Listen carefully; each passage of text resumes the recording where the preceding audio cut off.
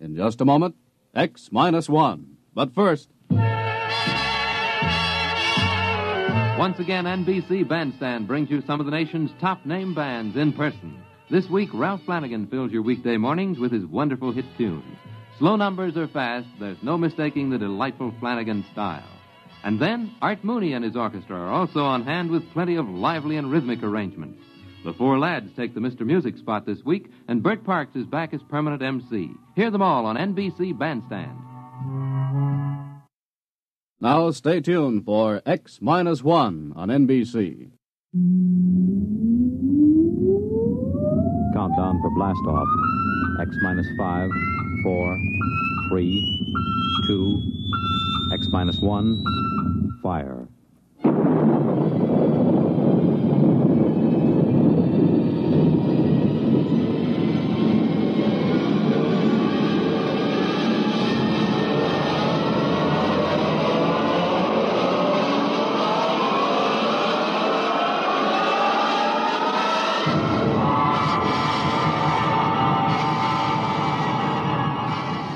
From the far horizons of the unknown come transcribed tales of new dimensions in time and space. These are stories of the future, adventures in which you'll live in a million could-be years on 1,000 maybe worlds. The National Broadcasting Company, in cooperation with Galaxy Science Fiction Magazine, presents X minus one.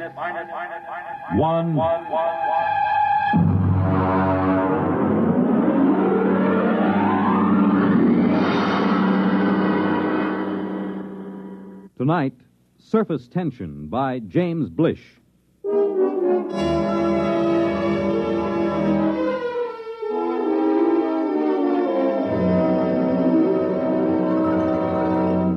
Come in, Professor. Come in. Mr. President, Do sit down. I'm terribly sorry to have kept you waiting. time has very little significance, sir. Well, now, what is the urgent nature of your visit? Mr. President, for some time now at the Nuclear Institute, a group of us have been making a study of a new star which has entered our constellation. Yes, the military advised me there was some disturbance. We've completed our calculations, sir. And? Before I give you our results, let me tell you that we've been in touch with the Scientific Council of the Asian Confederation. They've verified the results. I'm waiting, Professor. Mr. President, the effect of this new star in our galaxy will be extremely catastrophic. At the rate it's expanding, it will cause the sun to explode. The what? The sun is going to explode. But, well, that means... Exactly. The world will end in precisely 2 weeks and 7 hours. This is incredible. Were you absolutely certain of these calculations? Absolutely. Does anyone know of this? Well, as soon as we guessed where our study was leading us, we classified all information. The actual final results are known only to a small group of scientists here and in the Asian Confederation. 2 weeks. And 7 hours. That would be September 4th, 2056. At approximately 12 noon. Is there anything to be done? Nothing. No, the other planets, Mars, Venus... All will be destroyed. The universe as we know it will disintegrate. And the race? Will vanish. It's impossible. Those are the facts, Mr. President. How you choose to make them public, if you do choose to make them public, is a matter of government. Yes, of course. Has the president of the Asian Confederation been notified? He's being notified at this moment. I intend to take the following steps, Professor. First, I will contact the Asian Confederation. What's the name of their chief scientist? Dr. Gorlick. Ah, yes. I'll propose that you and Dr. Gorlick be given every resource to find a method of preserving the race. You'll be flown to their laboratories by rocket ship in an hour. I would like to spend these remaining days with my family. Your family can accompany you. They'll ask questions. They should know better by now. You will not release the information to the public. I would prefer to keep it a complete secret, provided the Asians agree, of course. A public announcement would only create utter panic and chaos. I assume it will happen instantaneously? Yes, instantaneously. Then secrecy is best. One thing, Mr. President. Yes? I wonder if perhaps religious leaders should be told. Professor, I believe in the power of God myself. I also believe that my single prayer can be heard by the Almighty just as well as if there were 10 million. There will at least be 2 of us, Mr. President. I, too, will pray.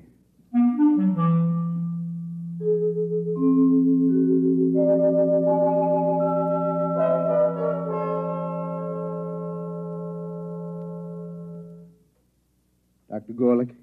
Professor, how nice to meet you again. Do sit down, sit down. Thank you. Quite a problem, eh? It's quite a problem. If the rest of the world knew what we too know. I feel they should be informed, nevertheless. Well, that part of it is for the administrators. We have our own work.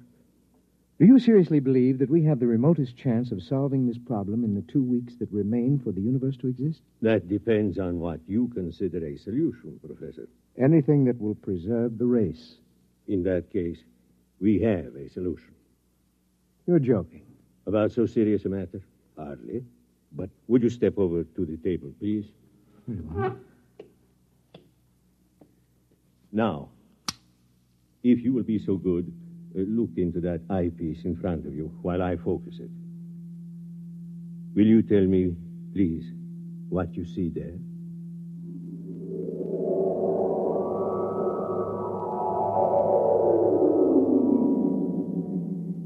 Fascinating. Most unusual. Would you be good enough to describe it? Yes, of course. I see what looks like a section of a large swimming pool. Plant life. Very tiny, and some kind of animal life, almost molecular in size. Good. Now let me change the magnification. Possible. Go on, please. Describe. What? I see what looks like dogs, cats, a cow. All evidently swimming underwater in this medium. Wait. Yes, they seem to be dogs and cows and cats, except that they appear to have gill-like breathing apparatus. Good, good. It looks as if somehow these species have been mutated to live underwater. Exactly. Well, I don't understand how this is possible. It would take hundreds of generations, thousands of years, possibly, to effect such a change, even with modern genetic control. It is the key, Professor. Let me ask you another question. Yes? Would you estimate the size of these creatures? I would say they're normal size. And the size of the pool, as you call it? A tank of quite enormous size. I cannot see the walls, but I assume they are there. Good. Now, Professor, prepare yourself for a shock. I've been a scientist too long to shock easily, Dr. Gorlick. Nonetheless, you will be shocked to learn that what you have just been looking into is a single microscopic drop of water, less than a milligram. A single drop of water? Yes. Those dogs and cats are microscopic? Submicroscopic, smaller than a filterable virus. This is incredible, Doctor. Incredible, perhaps, but we have done it. How? We found a way to reduce the size of the original fertilized eggs through bombardment of the molecules. In this way, we can produce a full-size dog that is infinitesimal. And you believe this will help us solve our problem? I am convinced of it. What do you propose? This is our plan. We will create submicroscopic humans. At the submicroscopic level, 1,000 generations can reproduce in the equivalent of a few seconds of time. In less than an hour, we can have a species of human that is capable of living underwater. Gill breathers? Precisely. And then what? Don't you see, my friend? In a single drop of water, we can reproduce as many human beings as now live in the city of New Chicago or Trans-Europa. But when the sun explodes in 2 weeks' time, all life, even that in a single drop of water, must perish. That is true, Professor. But remember this.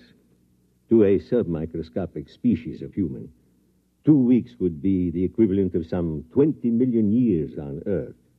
In other words, to these human beings, starting tomorrow, the species will have hundreds of thousands of generations, each living a full life.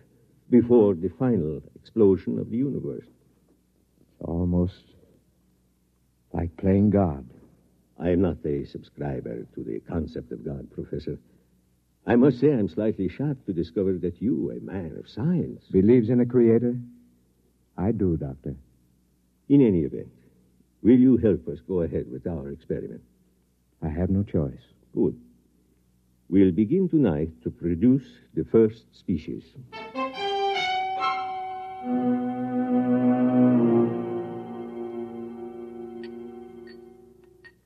Careful with the virus. Here's the tube. Now then, we'll place this in a drop of water underneath the lens of the microscope. What about the evaporation and condensation of the drop? All outside factors will be controlled, temperature, humidity, and so on. Will you turn on the lens, please? Now, using the highest magnification, we'll be able actually to manipulate a single being with electron magnets. A sensation we would interpret, possibly, as we interpret a centrifugal force. Ready? Ready. Good. We begin the experiment.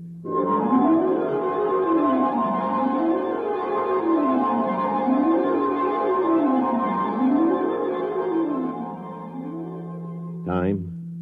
1900 hours, 56 minutes, 3 seconds. Coming up on 0.4, 3, 2, 1, 0. Observation. The first fertilized ovum, reduced to submicroscopic size, has begun to develop. Time? 1956, 20 seconds. Coming up on 2, 1, 0. 4 submicroscopic human beings have been reproduced. 2 appear to be males, 2 females. Time? 1956, 24. Observation.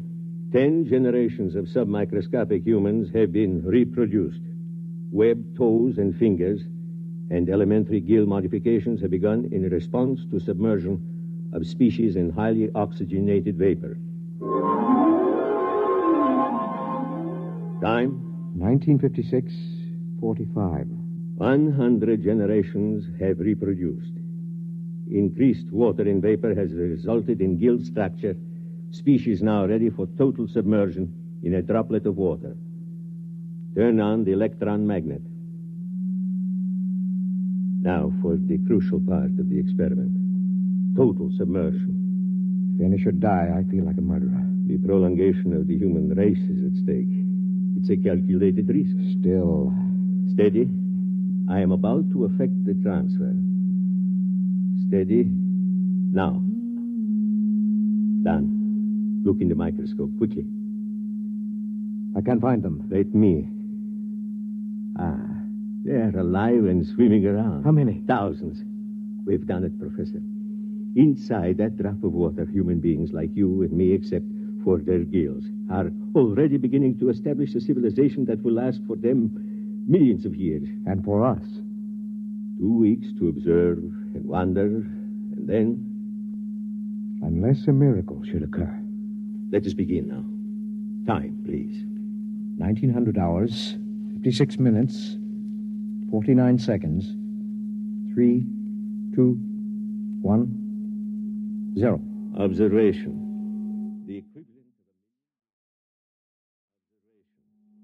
The equivalent of 1 million years has already passed inside our droplet of water. Human life is firmly established.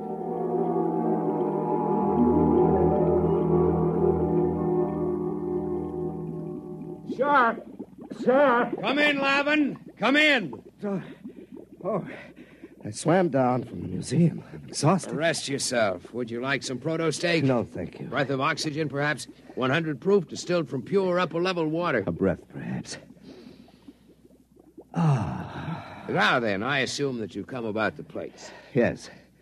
Naturally, the directors of the museum are most anxious. I haven't completed the translation yet. It's been 6 months. Yes, I know that, but they're incomplete. One of them was evidently lost during the final battle with the Eaters. Sure.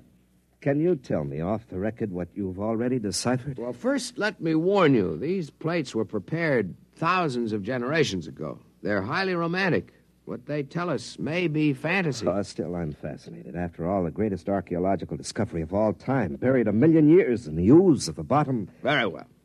The first line of the oldest plate reads as follows. It goes, "In the beginning, we were created." Created? What an extraordinary concept. By whom? What about evolution? Yeah, let me finish. It goes, "We were created by men who are not as we are, but who are our ancestors all the same.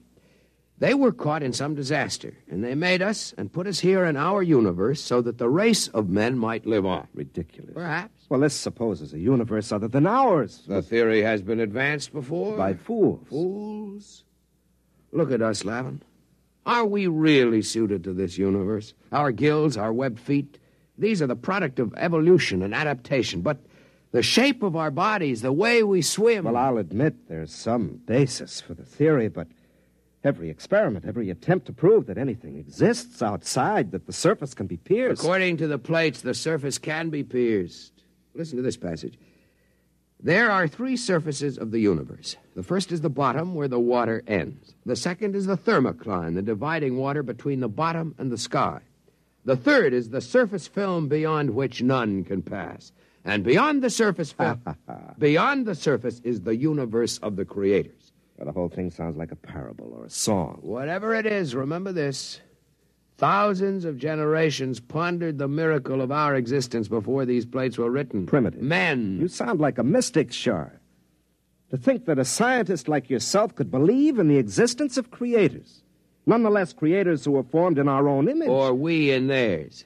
I'm shocked, truly. I intend to complete the translation of the plates. I will pursue this project for the rest of my life, if necessary.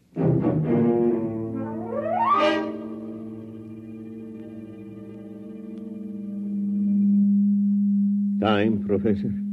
Second day, 14 hours, 6 minutes, 10 seconds. Observation. The plates which were inscribed with microscopic data by an earlier generation have evidently been removed by a subsequent generation. Our study shows that a highly developed civilization is now living in the drop of water. Certain water organisms have been domesticated and underwater ships have been developed.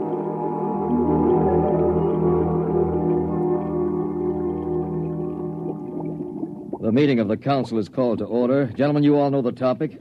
Our speaker will be Shar. Gentlemen, some 28 time units ago, when I was a much younger man, I was given the privilege of translating some metal plates found buried in the bottom. As all of you know, I've devoted much of my life to convincing the world that travel through the surface film was not only possible but necessary to survival. Finally, the council has seen fit to grant my request for a special ship to accomplish this travel. I'm deeply grateful, and I would like to request my friend Lavin as head engineer for this project. Permission is granted. We wish you luck. The whole of our world will be following your expedition.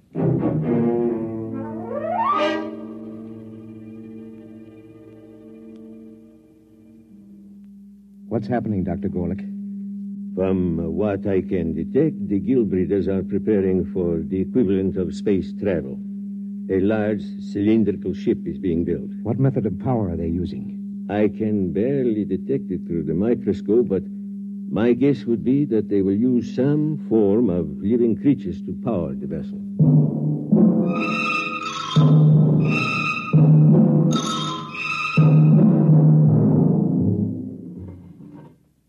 Shar to leader. Shar to leader. Leader, go ahead, Shar. The ship is ready to take off for the upper levels, leader. Water sealed in. All tight.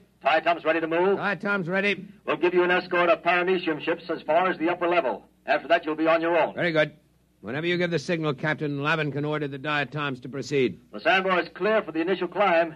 Your course is straight up the stem of Water Plant 6. Diatoms ready? Diatom's ready, sir. Cilia in motion? Cilia in motion. Internal water circulators on? Circulators on. Countdown for takeoff. 5. 5. 4. 4. 3. 3. 2. 2. 1. 1. 0. Diatom's in motion. Full speed ahead. Good luck. Well, Shar, This is the beginning of your dream. If the ship holds. We've utilized every engineering principle known to man. Double construction of the toughest water lily, 2,000 living diatoms for power, 20 million cilia. I'm not worried about the power. I'm worried about the temperature and the impact when we reach the surface film. What's our speed? 20,000 knots. Well, we've reached water plant 6. Now for the climb up the stem to the surface. Overseer. Overseer. Request more mucus from diatoms. Proceed with climb up stalk 6. Yes, sir. If the diatoms can hold the stalk at the reduced pressure of the surface, we'll have hurdled the first barrier. We're at pressure 6 now, almost at the upper level. Captain. Yes? We've lost 27 diatoms. Ciliary detachment. Not serious. We have the vorti to fall back on. Proceed. Yes, sir. What's our pressure? 3 coming into 2 now. We're already closer to the surface film than man has ever gone. Our unmanned test ships went through. Unmanned test ships are a different story, Lavin. Besides, if we do get through to the other side, our problems may just be starting. Oh, we're entering pressure 1 zone. Yeah. We're getting too much oxygen in the water. Engineer, switch to internal water supply for breathing. Lavin. What is it? The scopes, look. I can't look now. What is it? I think... Yes, I can see it. I can see the surface film. Describe it. A great black whirling mass. Huge boulders and asteroids being whirled and ground back and forth like some tremendous boiling mass of mud and stone. It isn't too late to turn back. No, the ship was built to go through the film. If we fail, at least we can die knowing we tried. Very well, sir. Overseer, order all diatoms. Full speed ahead. Full speed ahead. Full speed ahead.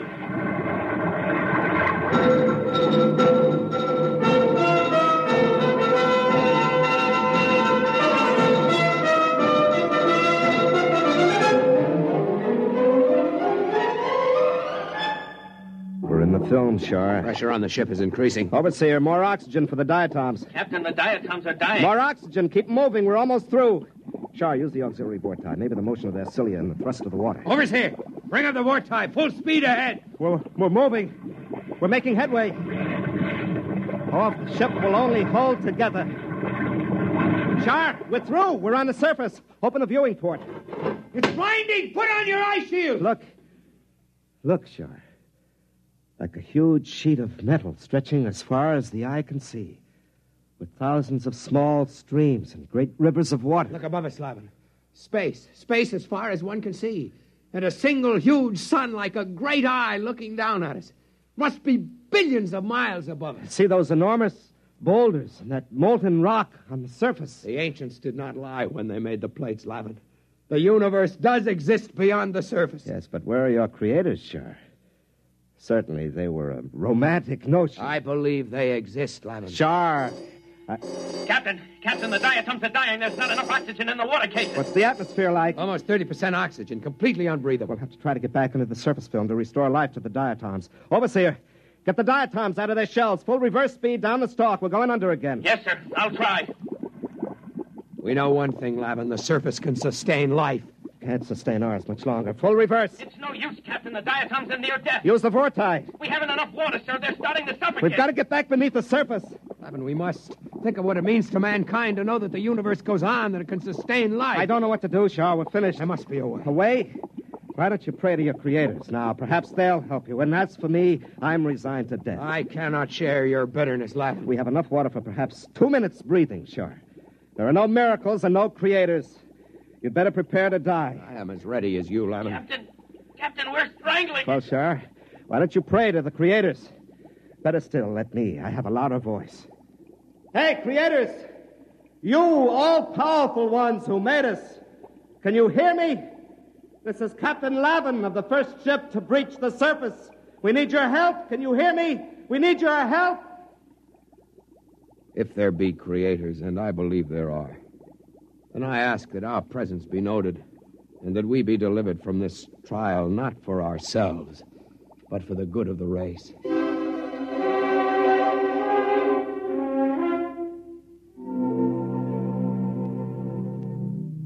Well, Doctor? The ship has emerged from the film and is lying on the surface. There is no movement now. Probably strangling from lack of water. Very likely. What are you going to do? It's a pity they can't get back again. Eventually, they may have to learn to live on the surface when the temperature changes. Why not help them? You've played God before. Why not, indeed? Switch on the electron magnet. Ready. Now then, if I can just breach the surface tension near them, they'll be sucked under again, as in a whirlpool. If they survive... You'd better hurry. Here goes.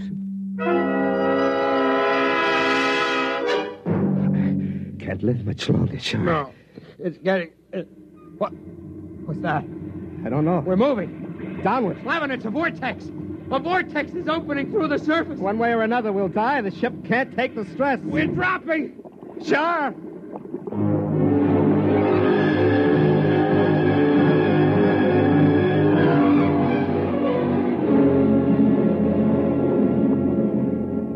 Flavin, we're through. We made it. The water is circulating again. It's too much to believe, Char. It's like... A miracle. Yes. It is a miracle.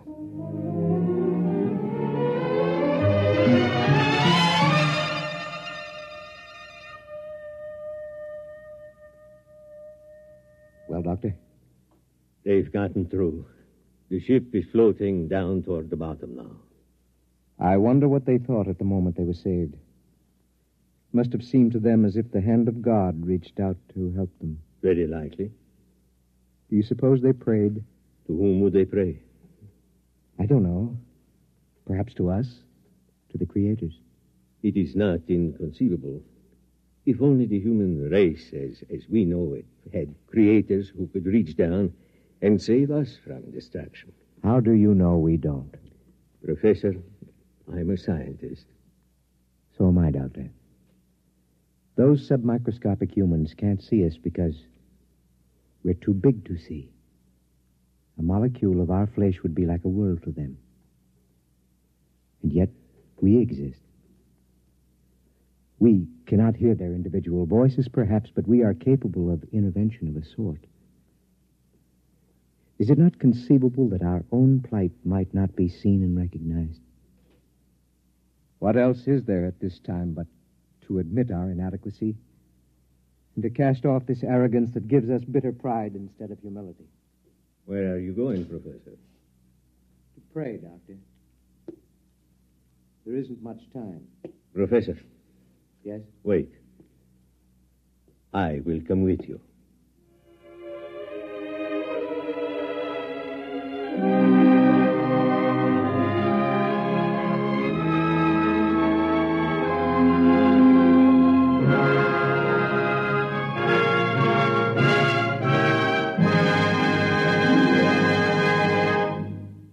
You have just heard X-1, presented by the National Broadcasting Company in cooperation with Galaxy Science Fiction Magazine, which this month features Jackpot by Clifford D. Simak.